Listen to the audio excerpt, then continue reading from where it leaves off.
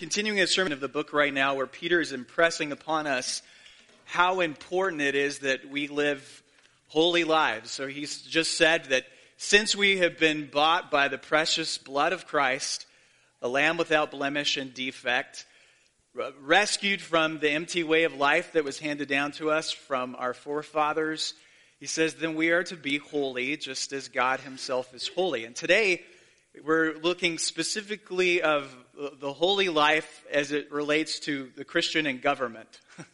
Kind of appropriate given the presidential election coming up here shortly. And so the first half of the sermon, what I want to do is talk about submission to government. Then in the second half of the sermon, I want to talk about disobedience to government, and that's the part of the sermon that I'm going to get in trouble with. We're going to talk about civil disobedience in the second half, and don't get too mad at me, but oh boy. 1 Peter 2:11. Dear friends, I urge you as aliens and strangers in the world to abstain from sinful desires which wage war against your souls.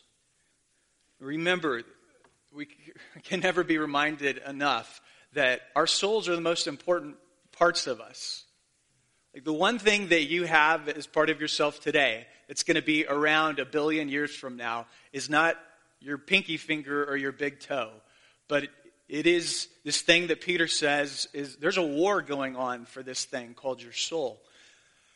The soul, and it's a word that's just notoriously difficult to define, but the soul, we talk about it as the immaterial portion of your being, which, that's a weird way of putting it, the center of you. The soul is what ties all of you together. It ties your mind, your will, your emotions all together. It's the most essential part of you. And isn't it interesting? Peter says there's a war going on for this eternal part of you, a part of you that's never going to cease to exist. And it's fought over our sinful desires. Verse 12.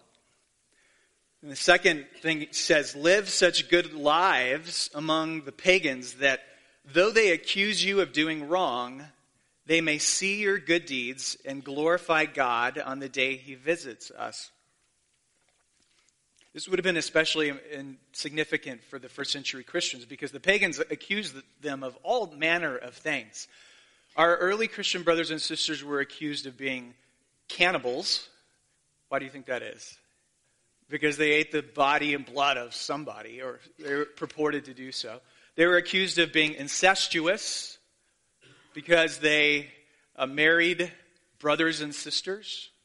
And they were accused of holding orgies, because every Sunday they would have a love feast or an agape feast, which was another name for the meal. But they were misunderstood. They were slandered by the pagans of the day. And Peter says, what I want you to do is live such a conscientiously law-abiding, obedient life that all of those false accusations will be clearly shown to be false on the day that Jesus Christ returns. And he says that they will glorify God. That is, they will say on that day, God was right in choosing you and justifying you and saving you. And all of those accusations were a load of falsehood. Verse 13. So here's the government section. Submit yourselves for the Lord's sake to every authority instituted among men, whether to the emperor, who is the supreme authority, or to governors. Remember who was the governor of Judea? Pontius Pilate. Submit to governors who are sent by God to punish those who do wrong and to commend those who do right. For it is God's will that by doing good you should, here he says it again, silence the ignorant talk of foolish men and women. Live as free men and women, but do not use your freedom as a cover-up for evil. Instead, live as servants, literally live as slaves of God. So you're free, but you're enslaved to God. And then he says 17, show proper respect to everyone. That is, love the brotherhood and sisterhood of believers, fear God, honor the emperor. So today I want us to talk about the Christian's relationship to government because that's the thrust of this passage. And there aren't a lot of passages like this in the Bible, so it does give me an opportunity to talk on something which I rarely would get an opportunity otherwise. That is submission to government and civil disobedience.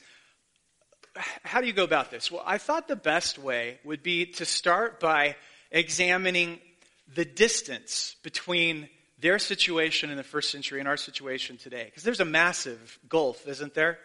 Between first century Roman Empire and 21st century Western Democratic Republic. And I thought, well, if we could just have an understanding of the distance between the two, that might actually help us come up with wise applications of the passage for our lives today. So let's start out with the distance. Here's the beginning of it. Idahoans fear too much government. By and large, that's what we're afraid of.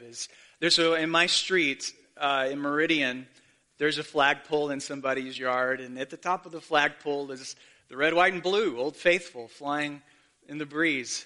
Well, the flag right underneath it, it's not the POW flag that you sometimes see underneath the American flag. It is a yellow flag with a coiled up rattlesnake, if you know it, and the word stenciled on the bottom, "Don't tread on me," which is the flag of libertarians, at least commonly associated with libertarianism. And if you think about it, Idaho, we definitely have a very libertarian spirit about us. Even if you don't even know what the word libertarian or what that political philosophy is, we are afraid of too much government being too big, too intrusive, too bureaucratic. Well, in some sense, that's the exact opposite of what they feared in the first century. We fear too much government. They fear too little. And the reason is because life was so dangerous back then. And the need for government, for a stable government to protect you and keep you from dying by the hands of the barbarian hordes. These little regions that they're in, they're always on the precipice of anarchy and bloodshed. Government was the only way to ensure some kind of public order would exist. It was the only way that you would have a semi-reliable justice system. And it was the only way that you would have any public defense, so to speak. So when we talk about the Pax Romana, the Roman peace, it ain't the Pax Romana for nothing. It really did bring a peace and stability to the lives of people in the first century, that their quality of life was considerably better because they were part of the Roman Empire than if they were just out on the islands of civilization. Do you remember who was the emperor at the time that Peter writes this letter? Anybody? It was Nero. So we think Peter wrote this about 64 AD. In 64 AD, Nero was beginning his spiral into insanity, which was consummated in 68 AD when he ended up committing suicide. In 64 AD, Nero's on the throne, and he sees a beautiful chunk of 300 acres over here in Rome, which would be a perfect site for his imperial palace. The only problem is that it's occupied by a bunch of tenants. So what Nero did is he secretly ordered the burning of this parcel of land so that he could, probably through eminent domain, seize it later on. Well, what ends up happening is that the fire, right, it goes gangbusters, and it burns the city of Rome for 5 days straight. It ended up burning down like 7 different, I forget what they call them, it's not provinces, but districts in the city of Rome. And who did Nero blame for the burning of Rome? He blamed us. He blamed Christians. Can you just imagine then how strange it would be if you're a first century Christian to hear the words, honor the emperor, submit to the maniacal dictator who is going to end up persecuting you and has falsely claimed that you're the ones who ended up burning down the city. That would be pretty stunning news on Sunday morning. And yet that's what Peter does. And here's one of the reasons why. Peter tells us to submit to government authorities because it's better than having no authorities at all. If you have any doubt of that fact, Look what's happened in the Middle East over the last 5 years with the so-called Arab Spring. Look what's happened when you've taken out a maniacal dictator. This power vacuum exists. And into this power vacuum flows terrible sectarian violence and brutality, such that in Iraq, in Libya, and Syria today, a regular citizen can barely live. The reason the Bible teaches that we're to submit to all forms of government is because even bad government is better than no government. Even Nero is better than anarchy. So moving on, I think one of the things that Peter is very concerned about is he doesn't want the early Christians to be revolutionaries. You could understand why early Christianity would tend to attract a person of a certain bent. Early Christianity is a radical departure from anything that had ever come before. You could see how just this little, maybe revolutionary movement would attract people who think it's a really great idea for us to overthrow Rome. And Peter wants to say to these early Christians, we're not going to do that. We're not going to be Che Guevara or Vladimir Lenin. We're not going to toss is the proletariat of bourgeoisie? I always forget. We're not going to take up arms and try to topple the Roman government, even though there were a large number of Jews in the first century who wanted to do that very thing. No, Peter says, we are going to be the most upright, law-abiding, conscientious citizens that the empire has ever known. So he gives 4 reasons for doing so, and I want to lay these out just really quickly here. 4 reasons why we ought to submit to government authorities. Number 1, because all government has been appointed by God. Verse 13, submit yourself for the Lord's sake to every governmental authority instituted in men, whether it be the emperor or as the supreme authority or to governors. And then he has this very idealistic statement as a broad generalization. Well, I'll get to that in number 2. Never mind. But he says God has appointed every form of government. Even Roman governors of Judea who end up crucifying the Lord whom we worship. God has appointed even enemies of God to rule. And that's why when you disobey these human governmental authorities, you're ultimately rebelling against God himself because he's appointed them. He stands above them all. So that's number 1. All forms of government have been appointed by God. Number 2, and this is what is said in the second half of verse 14. Government is just common grace by God given to human beings so that we would through it have justice, order, and civility in a country. And this goes back simply to the doctrine of human sinfulness and human depravity. What we know is that without the threat of punishment, without the threat of the sword, people are so wickedly sinful in their hearts that they will do whatever it takes to advance their own self-serving purposes. And even if that means harming other people to serve their own self-interest, government is there to keep that from happening, to punish the wrongdoer, he says, and to incentivize good and orderly behavior. That's number 2. Number 3. Number 3 is really an overall biblical principle that comes especially from the Old Testament. When God's people end up submitting to even pagan rulers and governors, good things can happen and often do happen. So you think of Nebuchadnezzar, king of Babylon, or Cyrus, king of Persia. In the past, when God's people submitted to those pagan authorities and promoted the good of the city that they were living in, tried to promote peace and harmony in the cities that they lived in, God ended up blessing them and doing great things. And that can happen even when Nero's on the throne, so to speak. Fourthly, the 4th reason to submit to government, I'm going through these quick, I know, but the 4th reason to submit to government is to silence the accusations of ignorant and malicious people.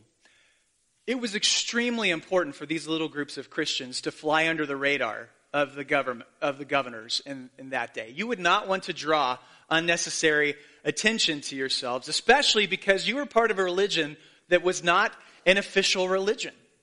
You were part of an illegal religion. Unlike Judaism, early Christianity was considered a cult in the empire. And Christians were looked at with extreme suspicion, such that you get these myopic accusations of cannibalism and incestuous relationships and orgies, because they were looked at and regarded with such an extreme suspicion. And so by being law-abiding citizens, you would be able to fly under the radar, and if anybody ever accused you of anything, you would be able to say, it's not true. It's absolutely not true. In fact, at the end of the first century, one of the first spokesmen for Christianity to the surrounding world after the time of the apostles was a guy by the name of Justin Martyr. What Justin Martyr does at the end, is either at the end of the first century or beginning of the second century, is he writes a letter to the Roman authorities. Because the Christians of his day were being accused, he writes a letter to the Roman authorities and says, investigate us. Go ahead, take a look, because there's absolutely nothing to these charges. We obey the laws because God tells us to obey the laws. And if you find any Christian among us who isn't obeying the laws, then they should be punished, because that's not the official teaching of our church. Which leads to number 5, and this is the very last one. You are to honor the emperor, which is a very different attitude than many Americans have toward our civil government. Isn't that true? Instead of treating our government as servants of God who are worthy of honor, at least the office is worthy of honor, many Americans and many Christian Americans treat our rulers as open targets of mockery, ridicule, and scorn. Peter says, no, you're not to talk nasty about the president or your senator or your congressman. You can criticize their policies, absolutely, but you need to honor their office, because the office has been appointed by God, and the office is worthy of reverential honor. All right, then here's where I want to go. The bottom line of 1 Peter chapter 2 is you're to obey the laws. Even the dumb laws, even the bad laws. Probably every single one of us has something to repent of laws that we have broken within the last 7 days or the last month. We break speed limits, don't we? We don't wear our seatbelts. We park in fire lanes. We break copyright laws. There are all kinds of things that we do that is not really submitting to the authorities that God has put over us. You may think it's an absolutely ridiculous thing and I think it is, that you're old enough to go off and die for your country in Afghanistan, but you're not old enough to drink a margarita in downtown Boise. But bro, that's the laws. You may think it's completely absurd that you can cross a state line, go to Colorado and smoke pot, but you can't do that in Idaho. But that's the laws. God wants us to obey the laws, period, end of sentence. Except there are instances where we are justified in disobeying the laws, and that's where we should go next. The Bible has a long history of justified civil disobedience. What do we mean by that? Justified civil disobedience. When Shadrach, Meshach, and Abednego in the Old Testament are told to bow down and worship the image of Nebuchadnezzar, what do? They say, forget it. We must obey God and not men. When Daniel is told to stop praying to Yahweh and to start praying to the king of Persia, he's like, forget it. I must obey God and not men. When Peter himself is commanded by the Jewish authorities to stop preaching in the name of Jesus Christ, He says, go pound sand, because I can't do that. And those are the well-known instances of civil disobedience in the Bible. And the conclusion that most Christians, I think every Christian has reached, is this: that civil disobedience is justified when what you're commanded to do by the earthly law contradicts what you're commanded to do by God's law. Civil disobedience is justified when the government commands you to sin. All of us agree on that point, or at least we ought to agree on that point, because it's clearly the case. The real question, and this is what we wrestle with, the real question is that the only instance that civil disobedience is legitimate. And I think the answer that I would give to that question is no. I think if those are the lines you draw, you've drawn them too narrowly. Why do I say that? Well, for one reason, Peter himself broke out of jail. Peter broke out of jail with the help of an angel. and Peter, he fled as a fugitive. You know, he's fleeing throughout the empire. I'm sure there were plenty of laws that said that you're not allowed to flee as a fugitive, that you should stay in jail even if you aren't, even if you were falsely accused. You should stay in jail and you should have your case tried in a legitimate court of law. But Peter never turned himself in. And neither did David when he was fleeing from King Saul. He never turned himself in. Even though there was a law in the books that said, thou shalt not flee from the king, nevertheless, he didn't turn. I think there are even other instances where the lines for civil disobedience turn out to be a little bit broader. Do you realize this is the debate that's really taking place in the 1960s between Martin Luther King Jr. and the white clergy like myself? How many of you have read a letter from Birmingham jail? The people that he is criticizing are the guys like me, the so-called white moderates, who say to Dr. King and say to the movement, Dr. King, we are very sympathetic with your cause, but we disagree entirely with your methods.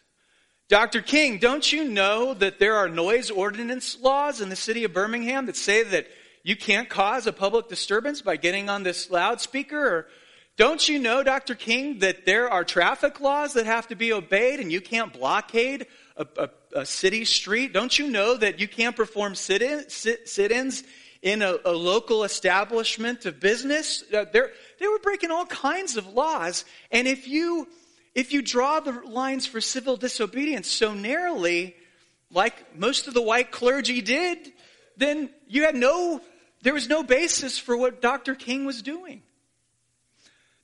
Him in his own words, he says to the white moderates, I must make two honest confessions to you, my brothers. First, I must confess that over the past few years, I have been gravely disappointed with the white moderate.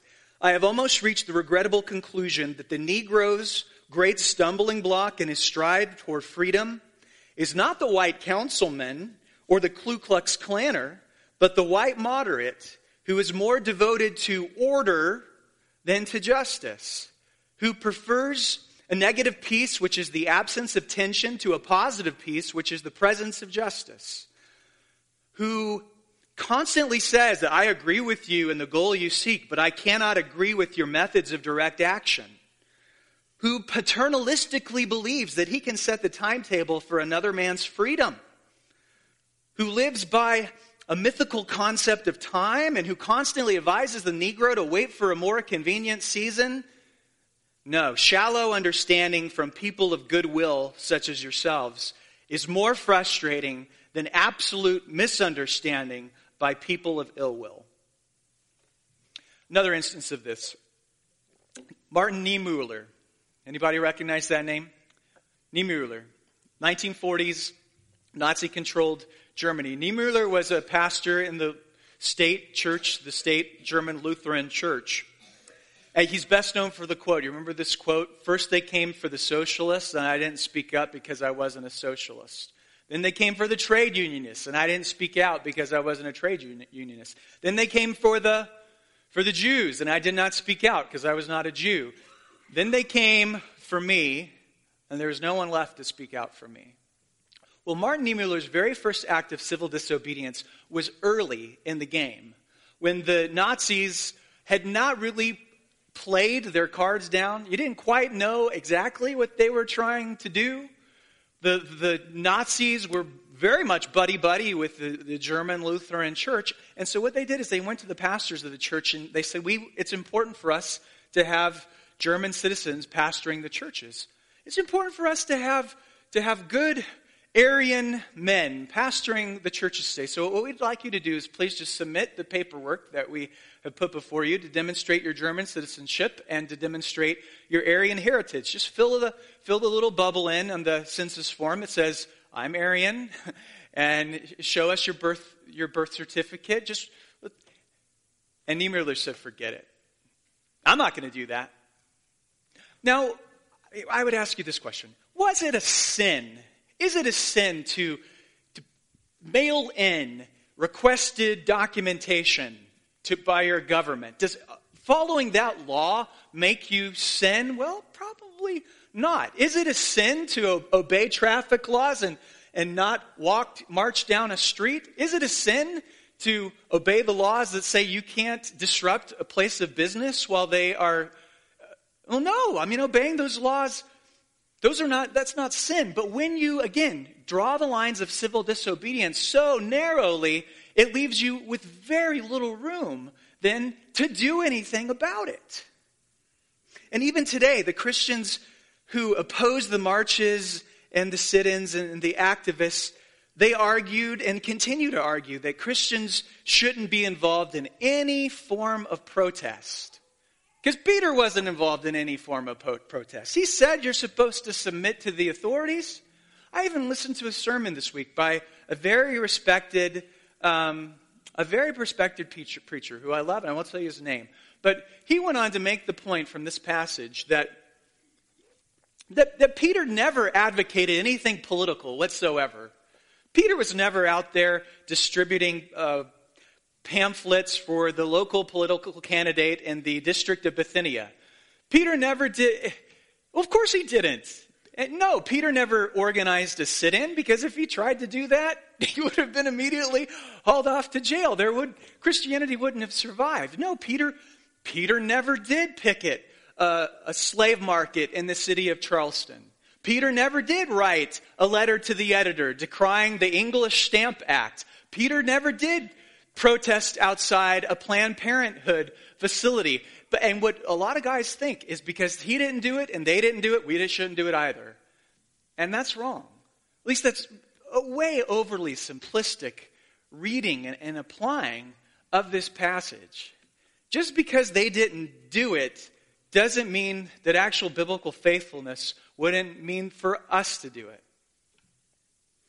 Again, our default position should be obedience to the law, submission to the state. I totally agree with Augustine, who said centuries ago that for us to basically submit to sinful, bad rulers is actually quite good for us because it teaches us humility.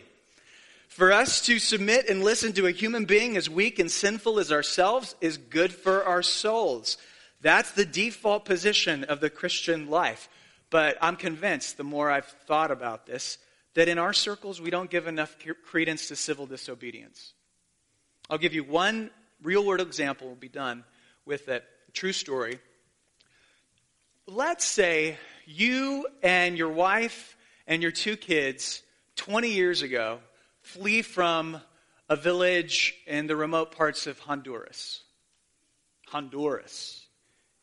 Bloodthirsty, corrupt, lawless, impoverished beyond our wildest, worst imaginations. Honduras. 20 years ago, you, your wife, and your 2 kids flee Honduras for a better life in America, and you enter into the United States of America as an illegal. You go directly to California. You start picking fruit and produce in the fields of California during the day, grueling 14, 15-hour days, beginning before sunrise, and then at night you end up going to the local junior college, and you get a GED through the local junior college. You've been in the United States for 20 years, and sometime in the later part of those years, you end up getting saved. You end up going to a local Baptist church where for the first time in your life, you hear the gospel. I mean, previously, you were a totally nominal Roman Catholic living in the villages of Honduras. But you go to the church, you hear the gospel, you believe, you are saved, and then for the first time in your life, you're actually taught what the Bible says. And you come to this passage.